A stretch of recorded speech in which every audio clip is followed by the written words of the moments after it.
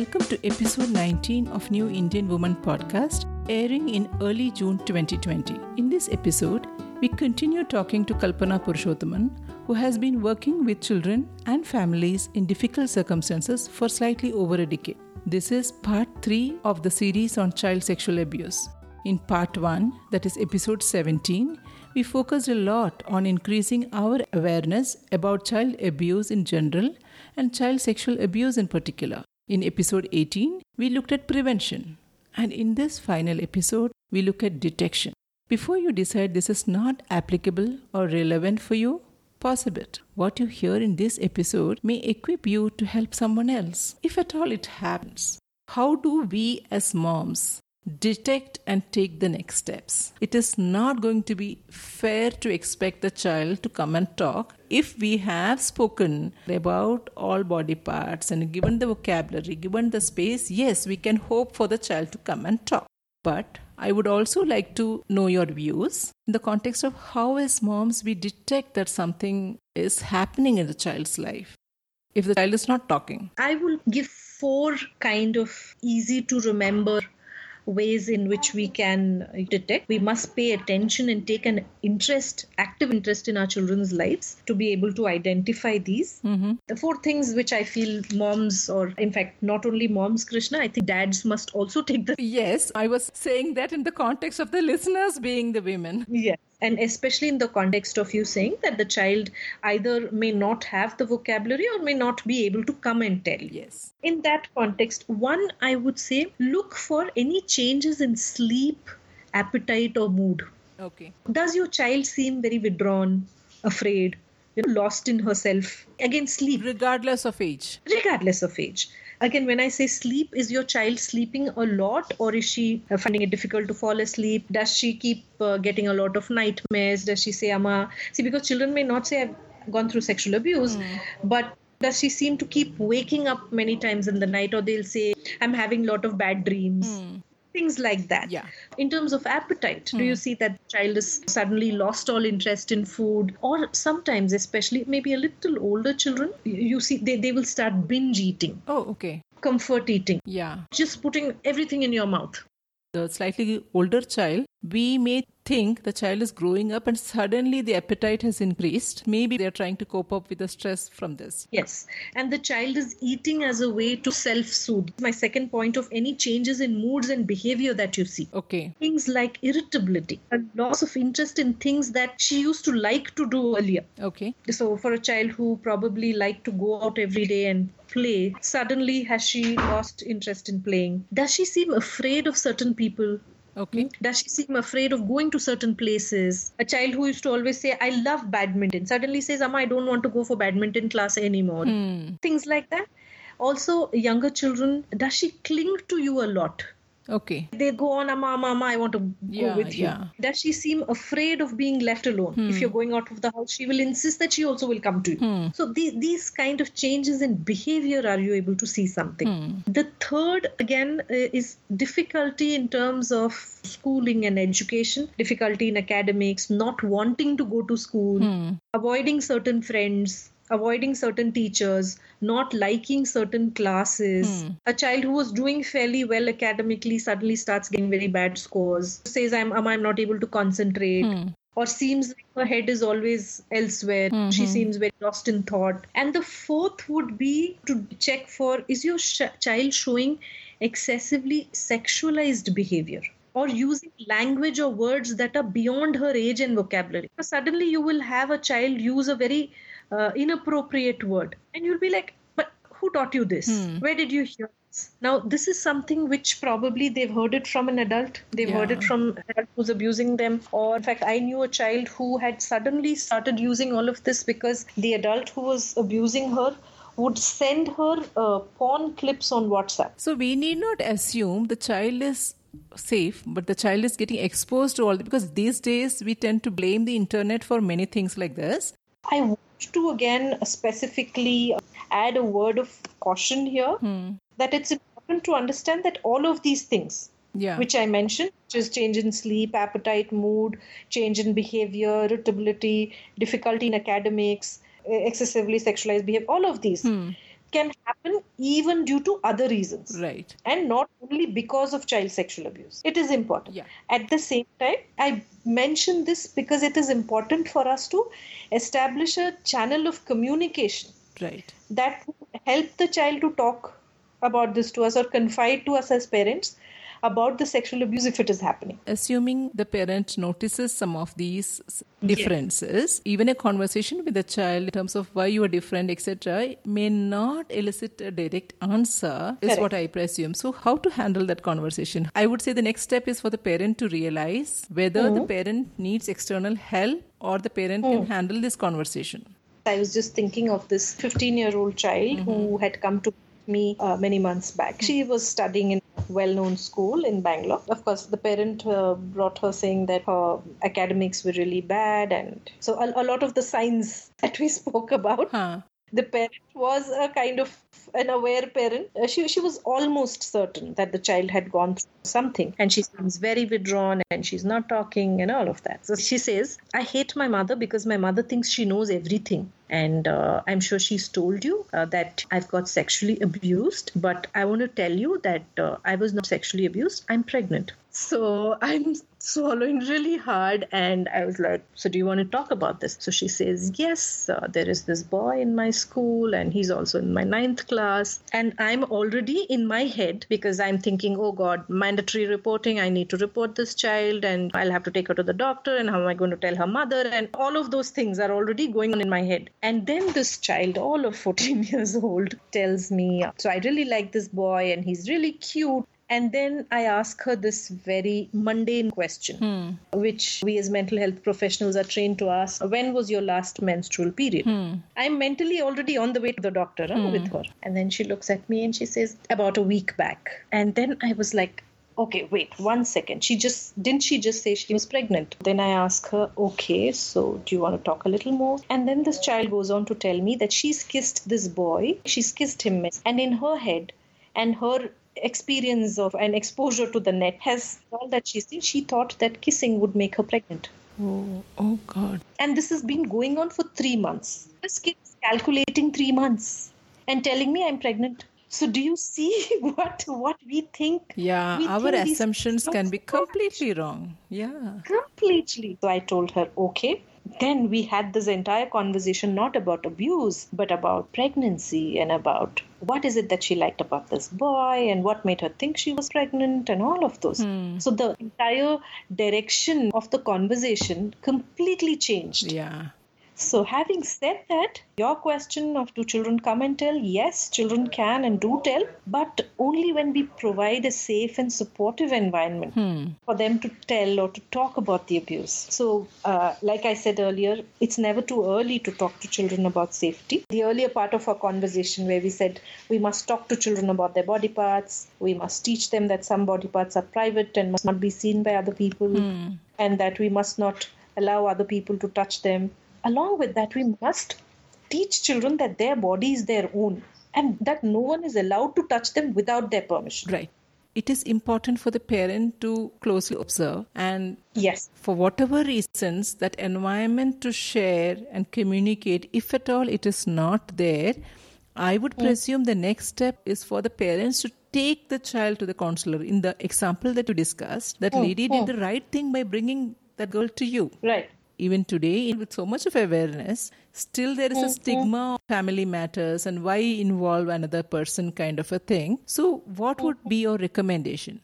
I'm talking about the scenario when the parent feels something is amiss, maybe some of the symptoms that you discussed, and maybe the conversation is not going, there is no conversation at all. Right. So what could the parent do? Okay, see, a couple of things. One is, of course, I cannot stress enough that we must practice with our children. See, we cannot teach children about consent if we have not taught them how consent looks like. Example, a simple thing that when you are going to give your child a bath, even young babies, questions like, can Amma give you a bath? Can I wash? And wait for the child will say yes. If the child says no, then you tell them, but I need to give you a bath. And if they say, okay, no, respect their choice if they say no. Right. Tell them why it is important to have a bath rather than forcing them and marching them to the bathroom because you are in a hurry. Yeah. So that way we teach them about both consent and boundaries. Correct. Again, telling children and teaching them over and over again that secrets about body or sexual activity is not okay. And we keep reassuring children that they can come and talk to us if anyone ever asks them to keep a secret related to their body. Again, in the age of social media, teaching our children that they must not take pictures of their private parts and share it with anyone on WhatsApp or Instagram. Yeah. Teaching them that you must not allow anyone to take picture of your private parts. Also, that if someone is threatening you or blackmailing you with information or pictures or any other, you must immediately come and inform us. That kind of stuff. In terms of asking help from a teacher, a counselor, or doctor, any professional help is important. Everybody would agree it is important. The repercussions of it.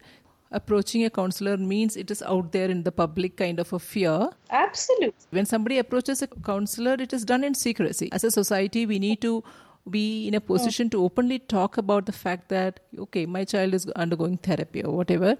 We are far from that. Point one, but at the same time conveying how these matters are done with confidentiality. So if you could touch upon those aspects, it would really help. Okay, before I speak of that, I just wanted to complete the response to the earlier question that you had, Sure. which I felt I did not address adequately. Go ahead. Which was saying, what can we as parents actually do when a child confides? That part we missed. I was talking about both the scenarios of when the child confides and when you do not know how to handle in both the scenarios. Right. I would just like to mention maybe 5 or 6 things that we as parents, in terms of very practical things.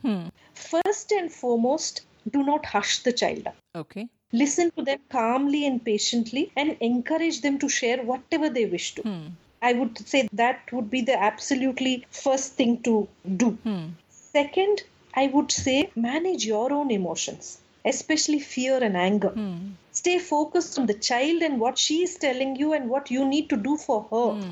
Do not panic. I know this may not be easy, especially for a lot of us as mothers, because it is very distressing when we hear our own child telling us about these things. But it is important. Not easy, but important.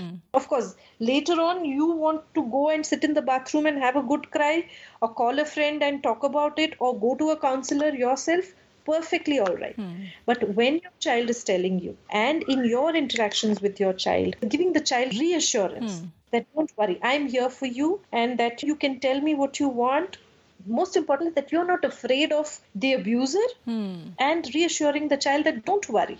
I will not come to harm, because many times the abuser may have told the child that I will do this to your mother, I will do that to your father, kind of a thing. Such a wonderful point you're sharing. In fact, the third thing I wanted to say is tell the child over and over again in different ways if required, saying this is not your fault.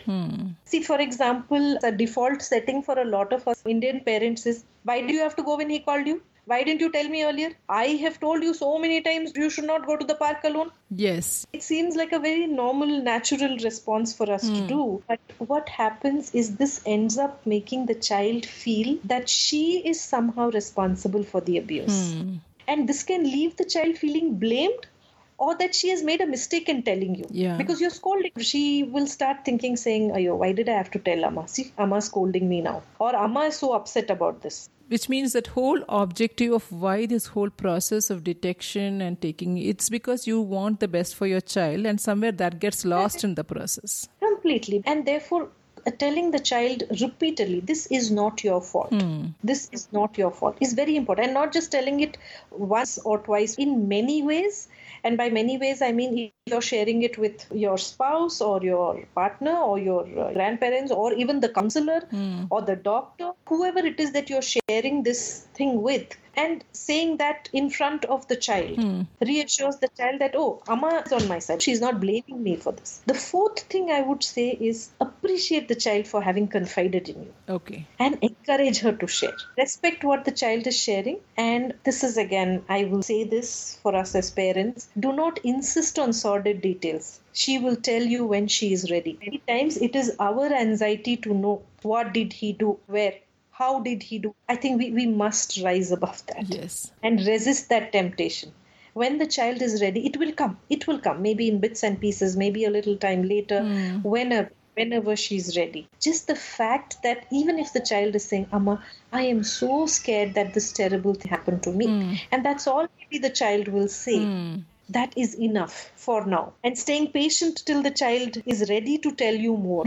That I think is very, very important. So at each step you are giving confidence to the child, I am there for you, and allowing the child to open up more. Next time a little more detail will come. So the fifth thing I would say is tell the child you believe her story. Okay. Many children hesitate from telling because they are afraid they will not be believed. Especially going back to our earlier conversation, Krishna, where we said that if it is somebody who's really close to us as parents or close to the child, my own mama does this, my own father, my own grandparent, then the child will say, and see, the child sees that person, the abuser, is a very trusted person of what you so beautifully described as the inner circle, right? Your life. So the child is now really scared and hesitant to say that, is Amma going to believe if I say Mama did this to me? So that is true even if the child is talking about the child's sibling or the father or right?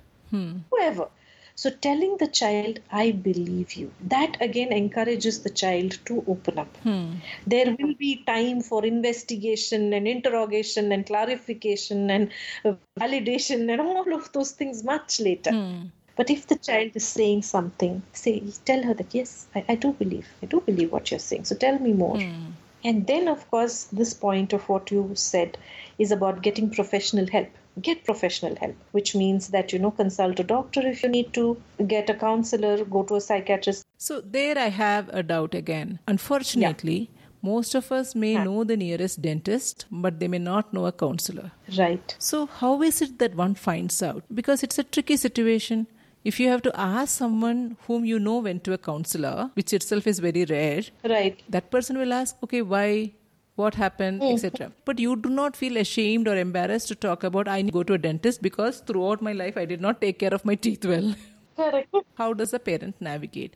In earlier times, the family doctor was that one person who probably knew not just the ailments that we suffered from, but actually knew our families and the lives that we led, knew our relationships. And therefore, that family doctor was a person that we could go to, and he or she was our first point of contact. Correct. Our first line of support and defense, in a sense. Yes.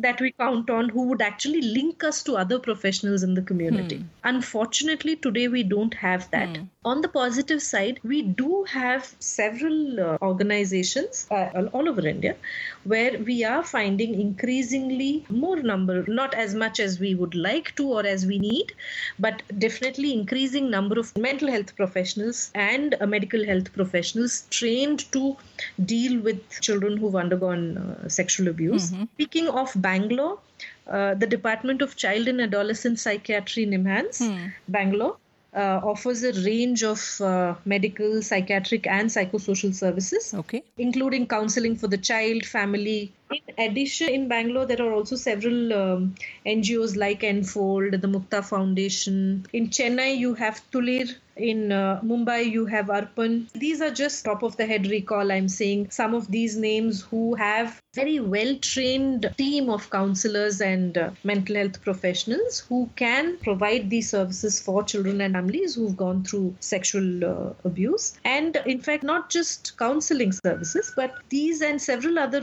organizations across India who are working in the area of preventing child sexual abuse. And besides these psychosocial and mental health services, there are several legal and mental health professionals also in private practice, including people like me, who can help and support survivors and families cope with this very distressing and difficult time in their lives. In fact, the good thing about the internet is that you can Google and check for most these kind of professionals in your city. You search for counselors and see typically many counselors in their profile, they do mention. In the worst case, they can reach out to the nearest hospital somewhere and ask them for, can they refer a counselor in the area if they are coming from a small town, right? Right. One more point is I wanted you to highlight the importance of detecting and handling it, because it's not as if it has happened and it is fate and the child will somehow manage life. I would like you to share about once this detection happens, how this kind of trauma, is there a solution to that? Let me talk about why it is important to detect by talking about what kind of repercussions will happen if we don't detect. Okay. It can have really serious repercussions. Now, what do I mean by that? For the child, the entire personality undergoes a change many times. The child often becomes very, very timid, very fearful, or the child can become very angry and aggressive. And some of this can be suppressed and it may have an impact much later in life, right? And not just that, the child may even indulge in very unhealthy behaviors like self-harm, substance abuse, sexually risky behavior like having multiple sexual partners, not using protection. And see, this is a greater harm that often goes undetected. It's not just the primary harm of sexual abuse, but because of that, who is the child becoming? Then the other risk is many of the survivors are also at a risk of developing several mental health conditions like depression, having suicidal thoughts and behaviors, and they really struggle to cope with the stresses and demands of life. The other effect is that, see, social behavior can change. Academic performance can get affected. Concentration and memory gets affected. There's a difficulty in forming stable or trusting relationships. All of these are often the effects of actually a person trying to cope with that unaddressed child sexual abuse. Okay. And all of these we were talking earlier is not limited to childhood alone and may persist well into adulthood. Right. This detection that we are talking about is really, really so very important. Yeah. In fact, Krishna, not just for the child, as you are aware, I'm also part of the legal system. So I want to also talk about why, if we don't detect and help and address the issue of child sexual abuse, not just for the child, see, even for the abuser. Okay. And here I would like to, I know we are probably towards the end of our conversation, but throughout we've been calling this person the abuser. I prefer to call this person as the person causing sexual harm.